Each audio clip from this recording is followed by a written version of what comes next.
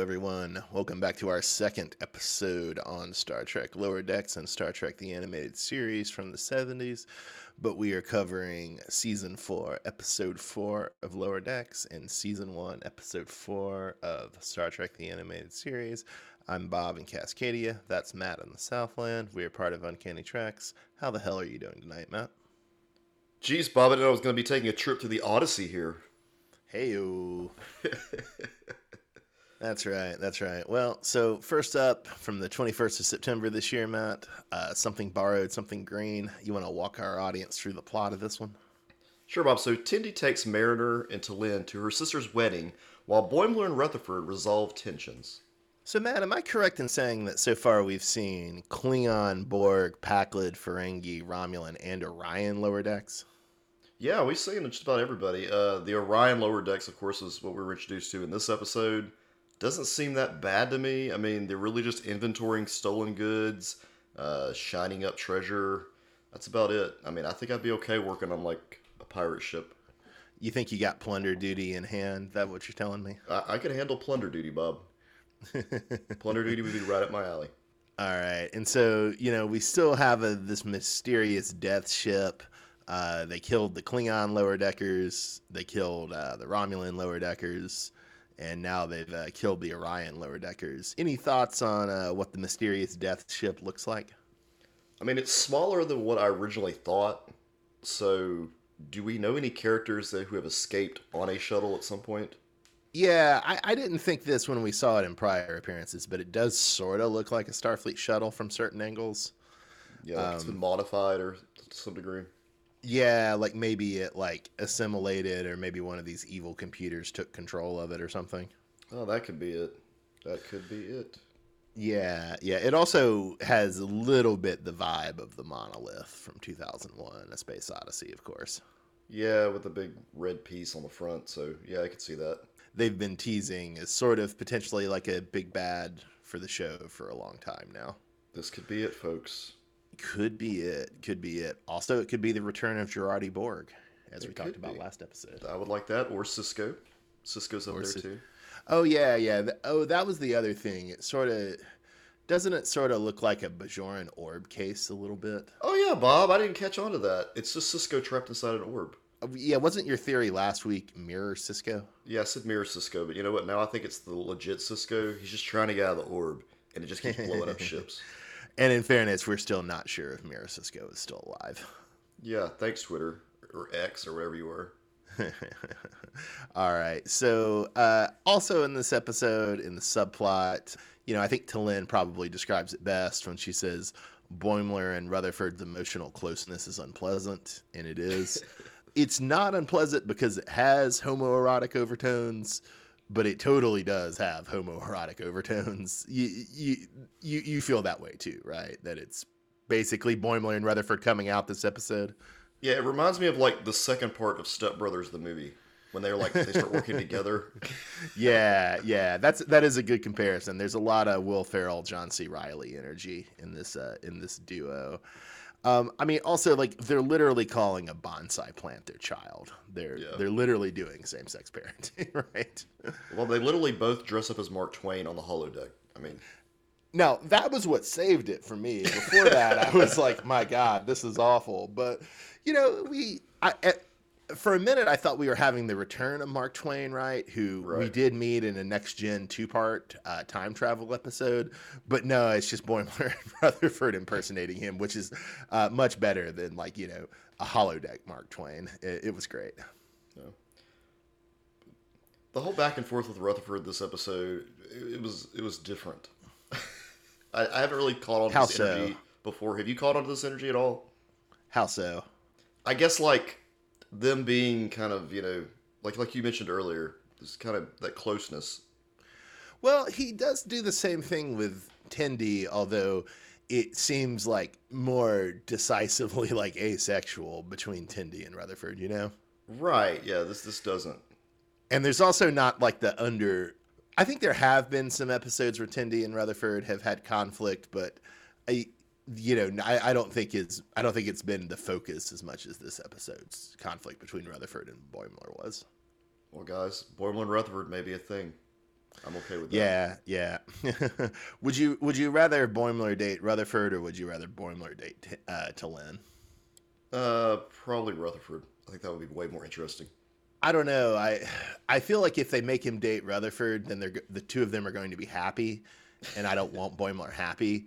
But if they make him date T'Lyn, she could do that breakup we talked about last week, where she realizes that he only wants her so he can have his own Spock, and I think that's pretty profoundly funny.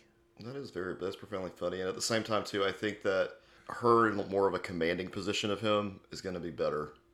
Hopefully, Yeah. that's where they'll go, like in Lower Decks season 12 or whatever we get to.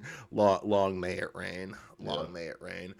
Um, so to get to the kind of main event of the Orion wedding that animates this episode, Matt, did you have any particular favorite bits from the Orion wedding? I mean, no, not really. We've had multiple weddings on this show now. We've had this and the Gorn wedding. So, did you like this or the Gorn wedding better, Bob? Oh man, I'd forgotten about the Gorn wedding until you brought up. I mean, the Gorn wedding is just like one scene that's kind of cute, right? Of a bunch of Gorn nibbling on Boimler, if I'm remembering right, which is really funny. But you get a lot of gags on this. You get the gags of Tindy playing what a Mariner describes as the murder bug drinking game. We get the revelations that Orion men have, shall we say, an armpit fetish. They're moan heads. Would you describe yourself as a moan head, Matt? No, I'm not a moanhead, Bob. It's not really anything attractive about an armpit. It's there. Well, I mean, it's not the armpit itself; it's just the pheromones. The pheromones. Well, I mean, no. Sorry, the moans. My The bad. moans. The moans. Sorry, the moans. Yeah, the moans themselves. No, I think that's gross too. How about the gag of Mariner getting repeatedly stabbed? Now, see, I'm okay with this, and I feel like one of the goals of Lower Decks this season is to cause as much pain to the main characters as possible, or visually possible. Because we had Boimler die in the last episode. Oh yeah, just blown to hell. Then we've got Mariner getting stabbed multiple times in the same repeated place.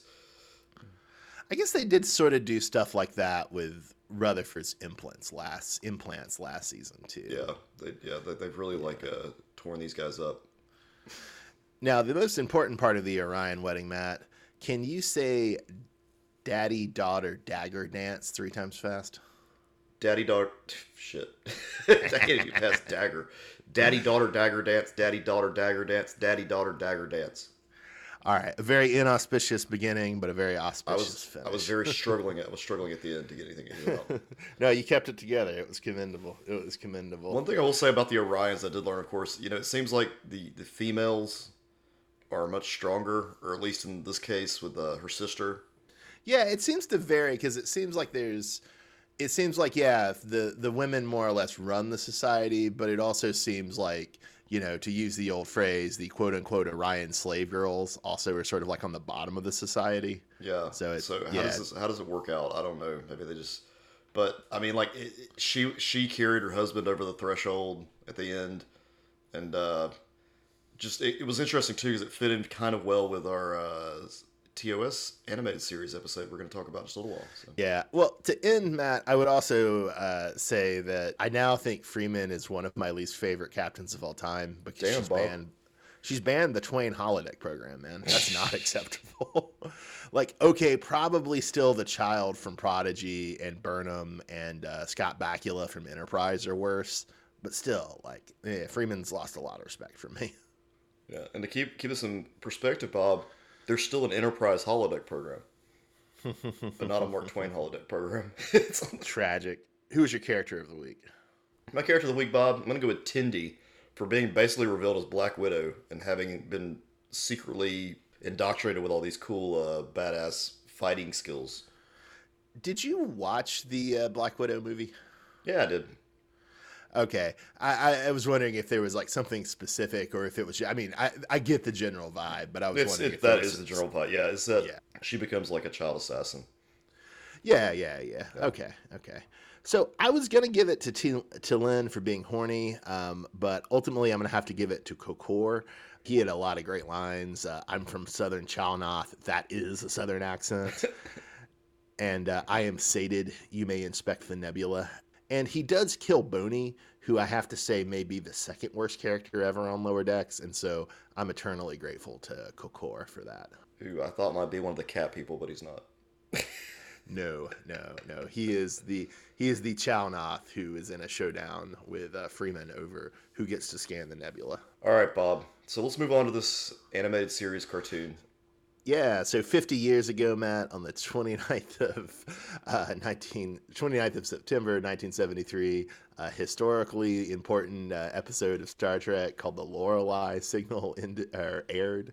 What's the plot of the Lorelei Signal for our dear listeners? So, Bob, in the plot of the Lorelei signal, Uhura summons Chapel to the bridge when all the men are weirdly affected by a signal straight out of the Odyssey. I just want to point out, for something for all our male listeners to learn, Kirk is really teaching us how to be sexistly dismissive when he just tells Uhura, opinion noted.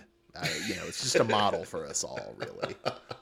Just a fantastic person. Fantastic. Yeah, great acting, great dude, great character, just the total package. So, Matt, I gotta say, I didn't really have Kirk or Spock pegged as having a blonde fetish, but as soon as they start hearing the Lorelei signal, they're envisioning some blonde chicks. Well, Bob, Carol Marcus is blonde. All right. Oh, yeah, I guess you kind of own me on that, don't you? None of Spock's people are blonde. Like, most Vulcans aren't blonde, right? Mm-hmm. I haven't seen a blonde Vulcan that I'm remember. Yeah. And the tendency is usually to pair Spock off with women with darker hair, I feel like. But I'm just going to assume, Bob, that the blonde woman is just a nod to his relationship with Nurse Chapel in Strange New Worlds. Yeah, that's fair. That's fair. I guess I'm totally owned on that. Although one could also say that it's not what Kirk and Spock actually want. It's what the Lorelei signal is, programming them to want. So in that vision of the blonde Vulcan, Matt, we also learned about the Vulcan marriage bongos. How do you feel about Vulcan marriage? You got to keep that beat, Bob. Keep that beat. Make it slightly racist, I guess, or cultural or something. Yeah, I feel like there's definitely something, exoticizing and maybe anti-Pacific Islander going on. Yeah, why are we playing bongos on Vulcan? Yeah. No, it was a little strange. Another question I had, were the ladies' uniform skirts always this short on the show, or were they really short on this episode?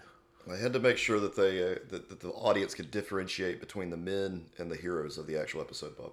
Fair. So is it just me, or is it hilarious to imagine Uhura and Chapel as currently portrayed in Strange New Worlds in a remake of this episode? Oh, I would die if they did a remake of this. That would be awesome. Yeah, they really should. Do it. Please do it. I would watch this shit. That would be like the best episode ever. We've speculated that like Strange New Worlds, it's just going to turn into an original series remake, or like New Adventures in the original series. But no, what it actually needs to do is it needs to turn into an animated series remake. So I do love that Uhura comes down to the surface with the female security team and immediately just starts mowing down the alien women. Just no mercy. It's crazy. Yeah, I mean, they've got their phasers and they're ready to go. This is what it was, a Saturday morning cartoon. You got to have some action, Bob. Yeah, you do. Presumably they're set to stun, but we don't know that for sure. Yeah, she's just going to town. So, Matt, the lesson of this, as is the lesson of so many science fiction stories, is that immortality is terrible, and it turns you into a man-preying vampire. So why does science fiction hate immortality so much? Bob, it's because it's something we all think that we want, but it would probably suck in the end. No, it wouldn't. Man, as a wise person who I believe was my mother told me, only boring people are bored, Matt. I can't tell if you're being serious or not. I'm serious. I mean, I'm joking, gotcha. but I do mean it. Yeah. No, gotcha. Okay, gotcha. Yeah. Well, I don't know, Bob. I feel like it would be sponsored by some kind of corporation, and it would not be as cool as we think it would be. Well, yeah. Obviously, anything developed in our current hell society is going to be hellish. But you can have 20 more years. All you have to do is like tattoo Pepsi on your forehead. Yeah. You just got to work for our corporation at substandard wages for 18 of them. Exactly. That's what will happen. Yeah. You will become our indentured servant. Yes. So, did you pick up on what was historic about this episode, Matt? So, I'm going to assume this is the first time we actually see Uhura in command of the Enterprise. Yeah, it is. It is. And also by extension, it's the first time we see an African, or I guess technically, well, the actress is an African American, but the character is an African. So it's the first time we see an African in charge of a starship, and it's the first time we see a woman in charge of the starship. I mean, you don't count that Strange New Worlds episode where she just like tells somebody what to do in front of the captain and everybody got mad? No, because we're going first time in our chronology, not in their chronology. I guess I should ask before the character of the week, are you regretting your decision to go along with my suggestion to watch the 70s Star Trek? No, I'm okay, Bob, but I am going to pause here for a moment and allow our audience to witness the half-minute musical interlude by Scotty. Night weires dir yon overwin yon dion bris yon tek of bro o bovras adalelas Aichiono a Gwen and Godrod Isaac Anitro. Mr. Scott, as senior lieutenant, I'm taking responsibility for the safety of this ship. Very thoughtful of you, love. Oh, I can't believe I forgot the half-minute musical interlude by Scotty. I'm a terrible host. I'm so sorry. I will allow all of you to listen to it and experience it at your own leisure here. So, Matt, aren't you a little worried they're going to hit us with a copyright strike over that? I don't think they're coming after us for this, Bob. I really don't. And if that's what makes me go down, Scotty's interlude in a cartoon version of Star Trek, Then it was worth it. it's so worth it. All right, Bob, my character of the week. You made a point about the Scotty musical interlude, that it's like a variety show. And I think you kind of hit on something that's like true of, I think, both the 60s Star Trek show and the 70s cartoon, that there is a little bit of a variety show element to it, right? Like a lot of TV in the 50s and the 60s and the 70s was a variety show. It definitely has some influence on the narrative, and it definitely has a sense that the writers feel like, okay, you need to do strange things every now and again to keep the audience's attention, kind of like a skit or a musical number on a variety show. Yeah, I mean, that is how it feels. But I think that almost was the direction I feel like TV wanted to try to go at one point back in the 60s. You remember like the random-ass Batman or DC Comics roast of superheroes? Oh, yeah, totally. And like the Justice League Variety Hour or some shit like that. I mean, Yeah. that I think they thought that was where TV was going. We'll have the regular show, and then we'll have this other random ass show where they do dances and skits, and they're kind of out of context from the mainstream show or the mainline show. Well, and I could be wrong about this, but I think in general, like, variety shows probably had a somewhat similar function to reality TV shows now. Oh yeah, that's a good point. They're a lot less like intensive to make. I mean, you still do need writers to write the jokes, and you still need a production team, and you do have to attract some celebrities, although not all celebrities. You can just use like, weird, obscure, talented people, but you need some celebrities sometimes. But it's not like the production I imagine of a variety show, although I'm sure it has its own complications. It doesn't require you like create like an immersive narrative that lasts for 30 minutes or an hour, right? Which is a kind of a challenge sometimes. Oh yeah, exactly. And it's why they did it with so many that's why they took so many sitcoms and other shows and made variety shows out of them in the 70s, because it was simpler. Yeah. And that is interesting too about like is it 20 years where nostalgia is supposed to kick back in? Usually, yeah. I wonder if like all the 70s variety shows you're thinking of, if that's like 50s nostalgia kicking in. Oh, yeah, that would, because that's what was on TV all the time then. Yeah. And I mean, we do sometimes forget, like, I don't know a major narrative science fiction show before 60s Star Trek, right? I mean, there's the Twilight Zone and some other anthology shows, but those are anthology shows. There's a little different, and then there's those like afternoon serials for kids that are like, I think tended to be like 10 minutes an episode. Yeah. but like Flash, Star like Trek. Flash Gordon and stuff like that. I think they were like lower grade than that because I think Flash Gordon was more like in the film serials. I think the stuff I'm thinking about is called like Captain Cody or Captain Future, things like that. Like on TV, yeah. But wasn't Captain Cody in the in Star Wars? He's one of the clones, and I think the name is supposed to be an homage to like one of those. I think. That actually explains it. I just saw the character's name one time, and I was like, why are they naming the stormtroopers now? Well, and that's sort of what both the Clone Wars show, both the first one that the Dexter's Lab guy did, and then the later one. They're kind of going for that sort of like 10-minute adventure serial vibe of science fiction, you know? All right, Bob. All right. So finishing up this episode with Character of the Week, I am going with Nurse Chapel because I know Majel Barrett put in a ton of voice work on this episode. Not just for her own character, but for all the other women. Yeah, like she's like all of the evil immortal aliens who are, you know, the succubi to our male characters. It was pretty impressive how much she had to do for this. I think she was the security officer too, right? She was, yes, that's correct. Yeah, my God. Poor Majel Barrett. Yeah, I'll give it to Uhura though. You know, good to have her achieving an important first in Star Trek history. Important several first, actually. Well, this has been Star Trek Lower Decks versus Filmation Star Trek. Join us next week. What's the episode for next week, man? I don't remember. We're going to be on episode 5, but I do not know the episode for Star Trek. But something from Lower Decks, and then a sequel to The Trouble with Tribbles. Everybody join us next week. We look forward to seeing you. We are Uncanny Treks. I am Bob in Cascadia. That's Matt in the Southland. Have a great night. Thanks for listening.